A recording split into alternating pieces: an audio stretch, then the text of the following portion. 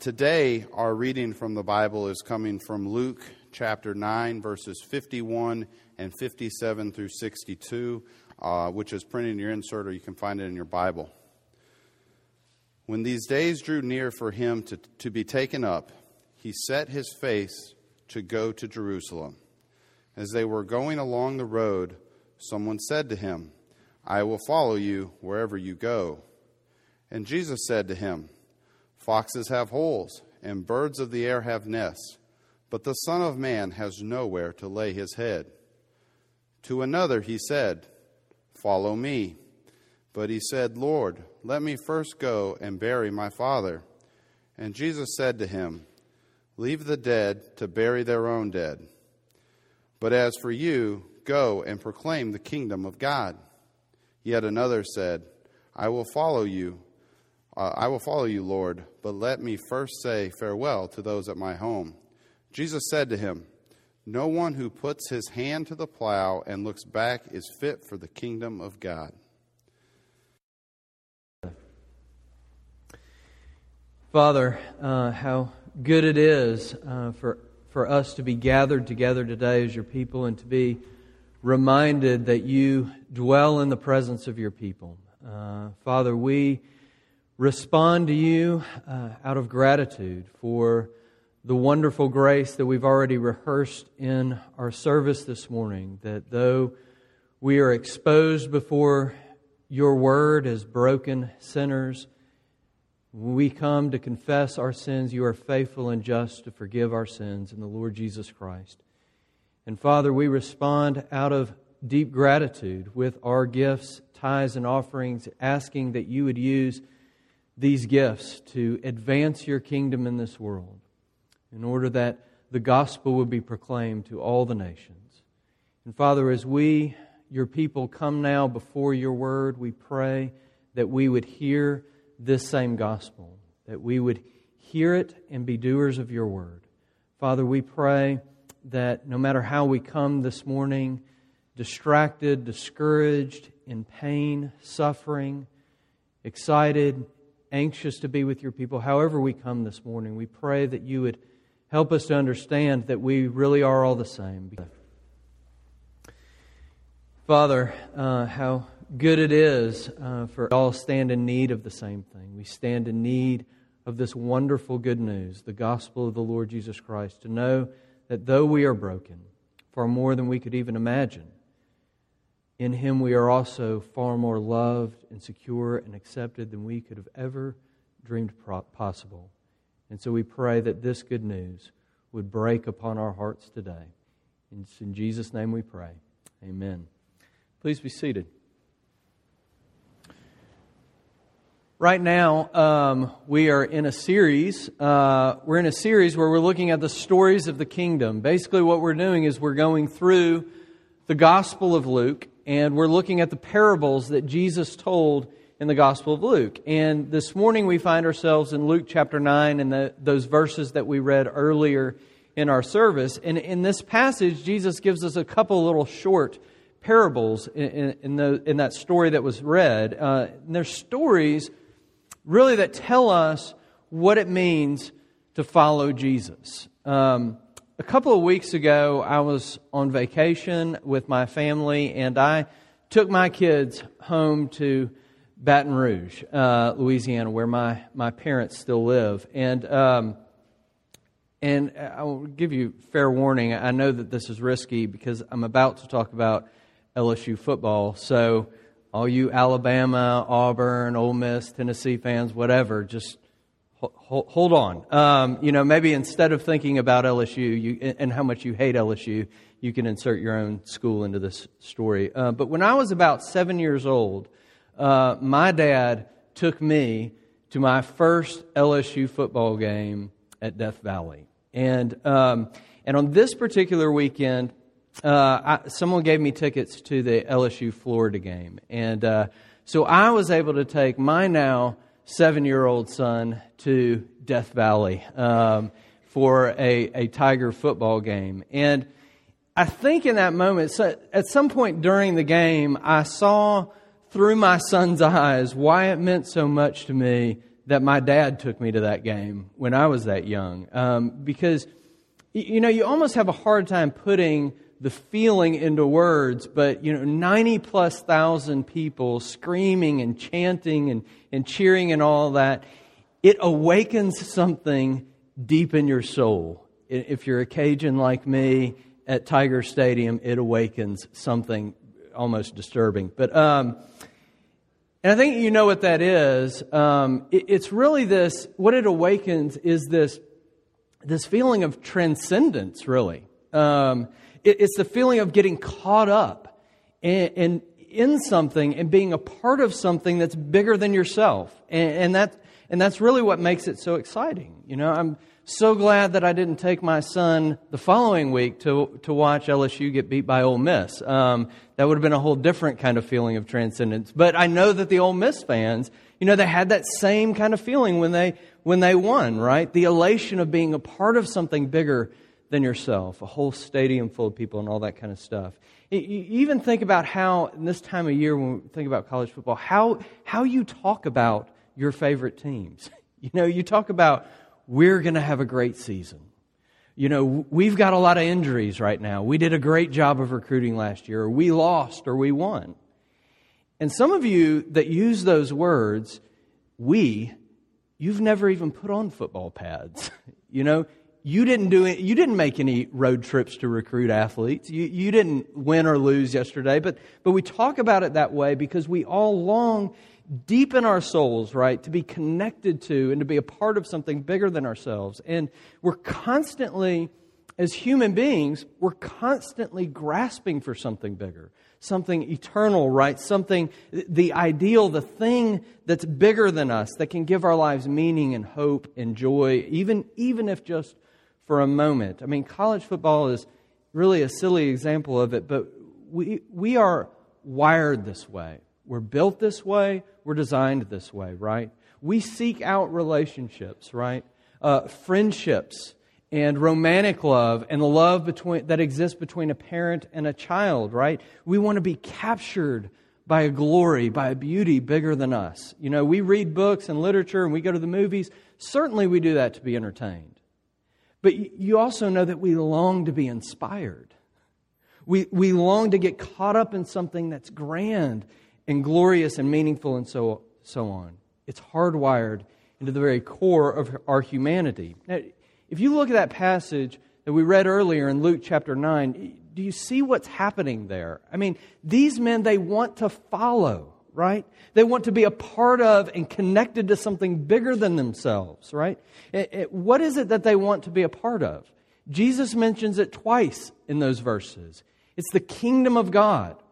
This grand thing, this glorious thing, this beautiful thing, this promise that Jesus comes with, this promise that He is going to put back the world to the way it was meant to be, right? That He's going to come and He's going to undo all the brokenness and all the sadness, right? It's all going to be redeemed in the kingdom of God. And so, right, they want to follow Jesus. They want to be a part of that. But you notice in that story that we read earlier, 3 guys come to Him, and each time Jesus slams on the brakes to their enthusiasm, right?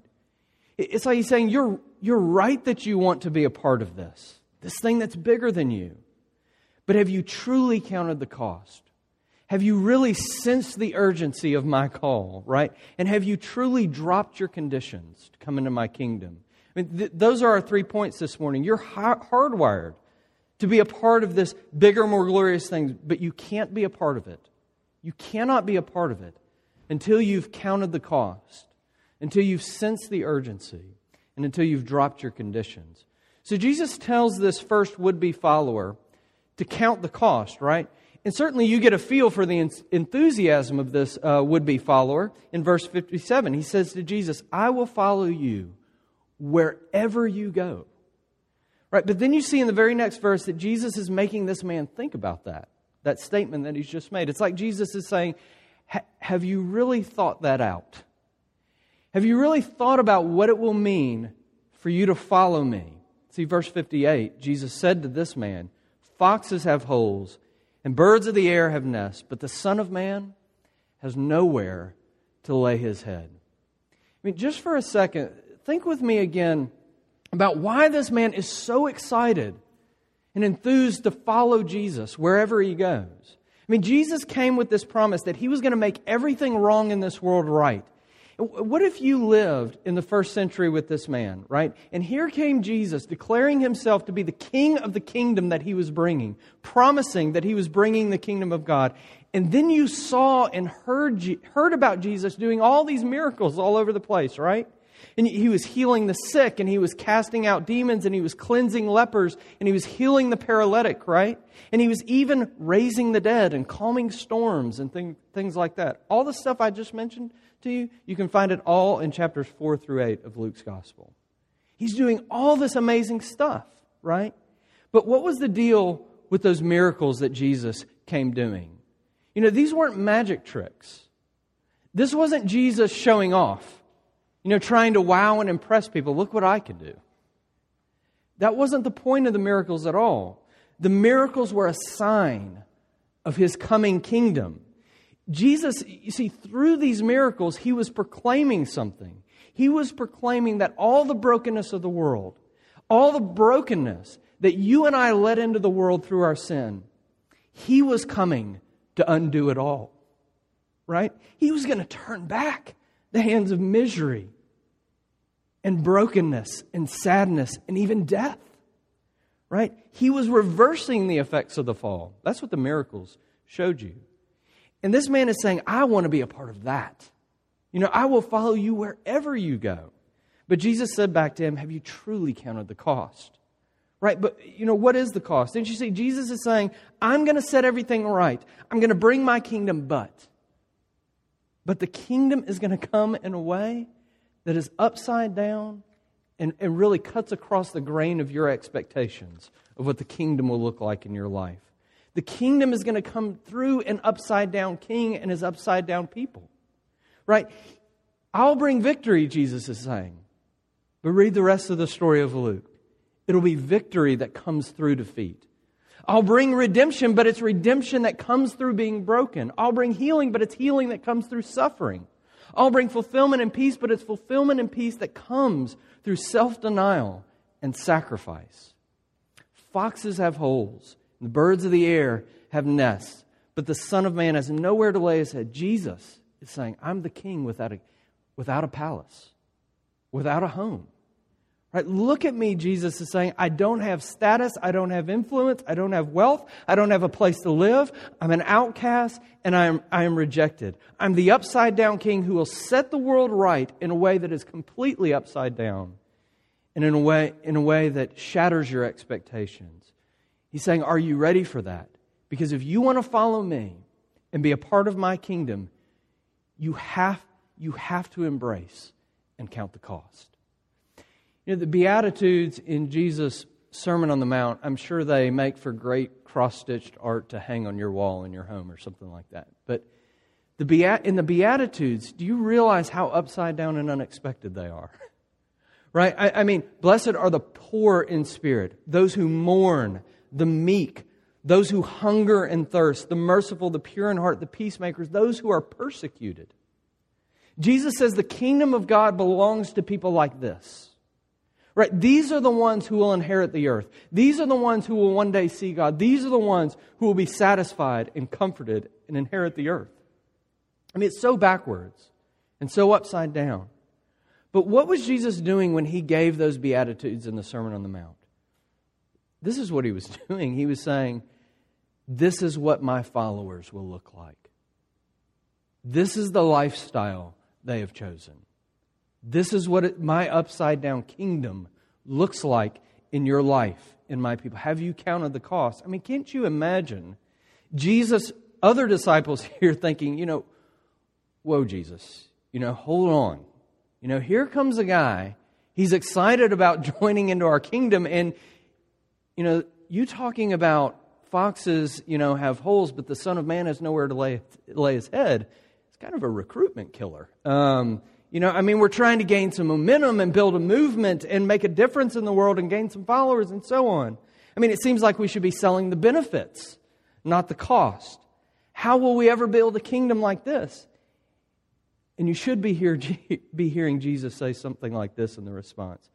The only way that the world is going to get turned upside down is through an upside-down king and his upside-down followers. Come and be a part of something bigger than yourself, but count the cost. This is the upside-down kingdom of God.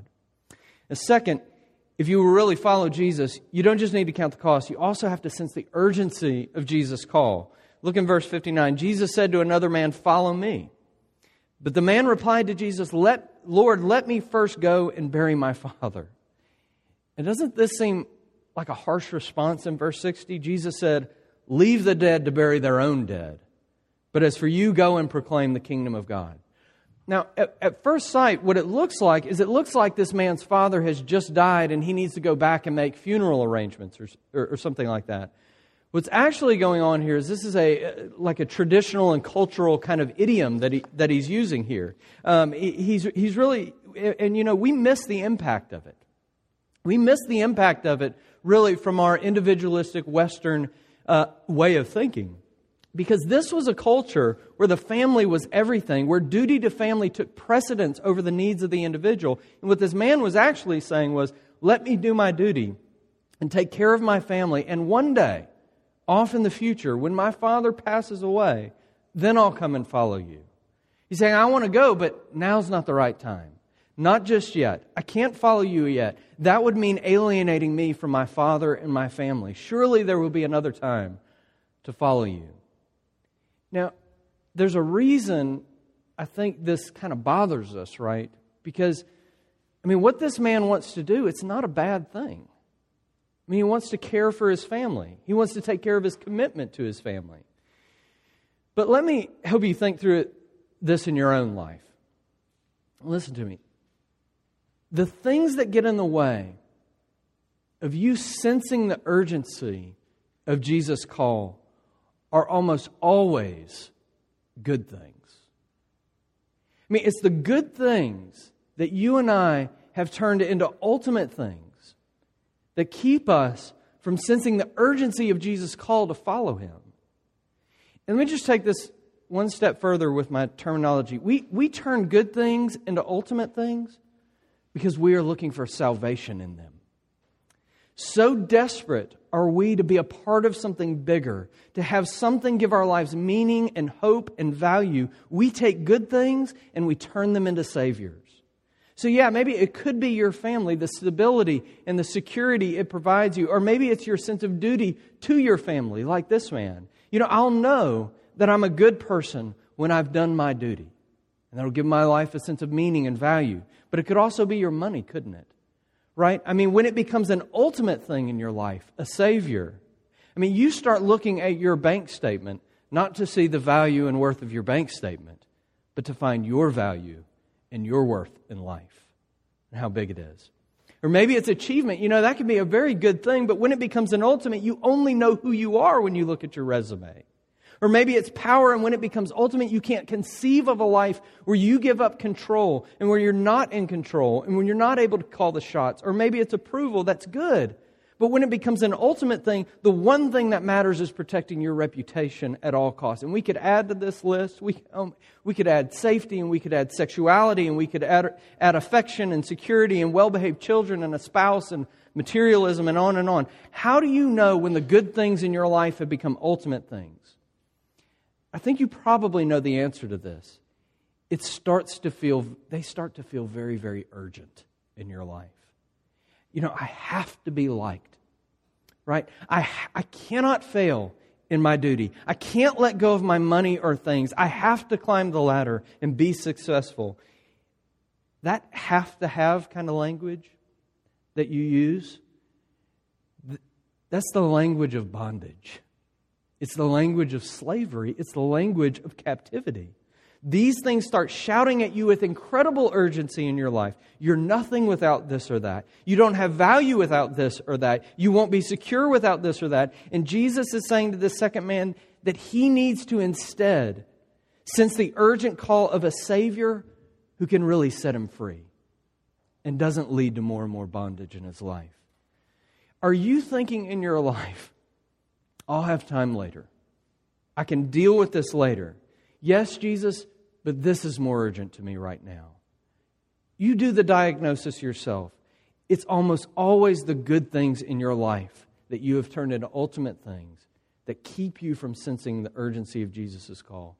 President Dwight Eisenhower, he once said, "What is important is seldom urgent, and what is urgent is seldom important." And some of you know the name Stephen Covey. He wrote the book 7 Habits of Highly Effective People or whatever. And in that book, he popularized Eisenhower's statement and his thought, and he came up with something that he called the urgent important matrix. Some of you know about this. And the idea being really how to decide what you should give your attention to in life, right? And so in this matrix or grid that he came up with, he said there are some situations that are not important and not urgent. I mean, really just distractions in life. And then there are some situations that are important but not urgent. And then there are some that are not important but urgent. And those constitute kind of a minor crisis. You got to deal with them right away. But finally, he says, there are some situations that wind up being both very important and very urgent in your life. And that right there is what Covey would call a major crisis in your life. When something in your life or in your business or in your family or whatever is both urgent and important, it cannot be ignored. Right? It can't be put off. It has to be dealt with. What is important is seldom urgent. And what is urgent is seldom important. But when you meet the rare situation that is both urgent and important, you had better pay attention, because that is a major crisis point in your life. And what about this would-be follower of Jesus, right? He seems to get the importance of following Jesus, right? But he doesn't sense the urgency of it. Leave the dead to bury their own dead, Jesus said. But as for you, go and proclaim the kingdom of God. And what about you? What good thing has become ultimate to you? What thing in your life is causing you to say to Jesus, not right now, let me do this or that first? I would love for everyone in this room to follow Jesus. But have you counted the cost, and have you sensed the urgency of Jesus' call? Without that, you cannot follow Jesus. Okay, finally and somewhat briefly, Jesus tells this third would-be follower that he must drop his conditions. Verse 61, yet another said, I will follow you, Lord, but let me first say farewell to those at my home. And it seems pretty reasonable, right? He's not saying, let me wait until my father passes away. He just wants to go and say goodbye. But Jesus said to him in verse 62, no one who puts his hand to the plow and looks back is fit for the kingdom of God. And very simply, here's what I think is going on. This man is presenting Jesus with a condition. I'll follow you, but first. But, right? I'll follow you as long as I can go whatever. I'll follow you as long as I don't have to give up this or that. And think about this parable that Jesus told this man. This picture is of someone plowing his field with a horse or oxen or something like that. And the way to plow a straight row in the ground is by looking ahead to a fixed point in the distance. That's the mental image that Jesus wants you to have. I mean, farmers who keep looking backwards while they're plowing the field, they're zigzagging all over the place. They're not going in straight lines. The man who's looking back and saying, but my family, but my finances, but my business, but my sexuality, but my friendships, but what people think of me, but whatever. To follow Jesus, he is saying, you have to drop your conditions to come into my kingdom. He calls you to take your hands off of your life, to lose control of your life, and to follow him completely. That's what Jesus is asking of this man and asking of us. The only people who are fit for Jesus' kingdom are those who submit to him without conditions. And this means submitting to him in everything. Right? In your business, in your family, in the church, in your relationships, in your wants and your desires even. He calls you to submit to him and follow him even when you don't know what the outcome will be. He is the king of the kingdom. And that means that your life doesn't belong to you. One of my favorite songs is by Johnny Cash. And it's called The Wanderer. He sang it with the band U2. And anyway, in that song, he sings this line where he says, I stopped outside a church house where the citizens like to sit. And they say they want the kingdom, but they don't want God in it. Do you say that you want the kingdom? You know, I want the glory. I want to be a part of this beauty. I want to be a part of this transcendent thing. But I'm not willing to give up control in my life. I'm not willing to get off the throne of my life. This kingdom has a king, and it's Jesus. And therefore, no one who looks back is fit for the kingdom of God. Now look, you and I were made for something bigger than ourselves, right? We're made to be captivated by a beauty bigger, right? We're made to be captivated by a glory caught up in something bigger than ourselves. And I could stand up here, I think, and give you all kinds of arguments for the things we just talked about. I could give you every argument that I could think of for you to realize and sense the urgency of Jesus' call. I mean, the things you pine after that give you maybe passing glimpses of the transcendence your heart naturally seeks. Right? The football team, the successful business, the love of friends or of a spouse, they fall so far short of what you were made for. They are all fading and passing. Some years your football team is not going to be very successful, right? And your success in business, do you realize how very, very fragile and so dependent and subject to circumstances it actually is? I mean, even the love of friends, they will all let you down eventually. I mean, they might stab you in the back, but even if they don't stab you in the back, eventually they're going to die on you and leave you alone. Since the urgency of Jesus' call, an eternal glory is at stake that never fades and never passes away. And I could give you every argument for counting the cost and going all in. There may be loss and suffering and rejection and pain that you endure for following Jesus. But what is that compared to the things that Jesus promises to give you in His kingdom? Things that will last forever, right? He promises you love and fulfillment and joy and glory that will last into eternity. And I could make more arguments for you to drop your conditions before the King. You do not name Him. He is the King. He names you. And He places demands upon you and me. I mean, you can never have true freedom without submitting entirely and completely. That's the only way it comes. But listen, here's what I'm saying. I could give you every argument, but do you know what? Arguments alone will never change you. I can think of some of the dumbest and most destructive things I have ever done in my life, right? And I knew all the arguments for not making those choices. I knew all the arguments for why I should not covet, all the arguments for why I should forgive and not be bitter, all the arguments for why I should be patient and trust in God's timing in my life and not try to grab the reins and the control. And you do this too, don't you? You know all the arguments, but you still do it. See, arguments only get you so far. What you really need if you're going to count the cost, what you really need if you're going to sense the urgency and drop your conditions, is a glorious, beautiful, transcendent, not argument, but person. And you see, Jesus, He is the embodiment of His kingdom. Luke 9:51, that very first verse that was in our reading, it's a very important verse in Luke's gospel. And it's why I included it in our reading, where it says, when the days drew near for Him to be taken up, He set His face to go to Jerusalem. For Luke, that moment is a turning point in his gospel story. Because that's the theme that dominates not just this chapter, but the next 10 chapters of his book. Jesus, He's giving you a picture from this point forward of Jesus determinedly and resolutely and with sharpened and supreme focus headed to Jerusalem. Nothing will sidetrack Him. Nothing will deter Him. And what is waiting for Him in Jerusalem is a cross. And I'm saying this honestly to you. The arguments are all there, but I don't know how you do it. I don't know how you do these things without seeing Him. I mean, the cost will always be too much. Other things will always be more urgent, and giving up the control of your life is just too risky. Until you see a beautiful, glorious, transcendent person, Jesus, who, listen to me, will never, ever ask you to do more for Him than He is willing to do for you and has done for you. In just a moment, those who believe in Jesus will be invited to this table, the Lord's Supper.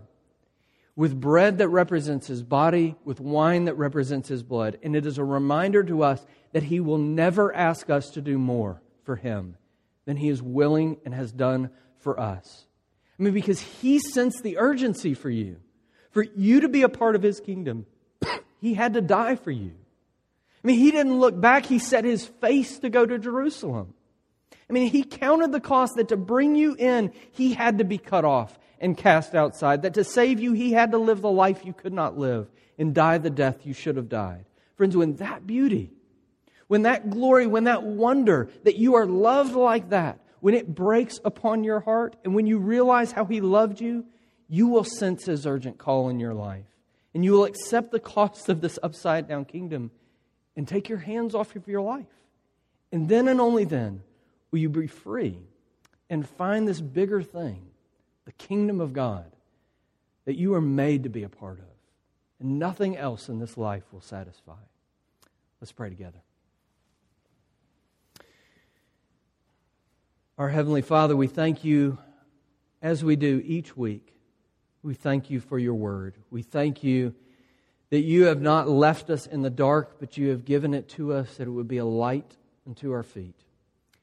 And Father, we pray that its light would break into our hearts, that we would each individually have opportunity this very day to think through the same things that Jesus asked these men to think through.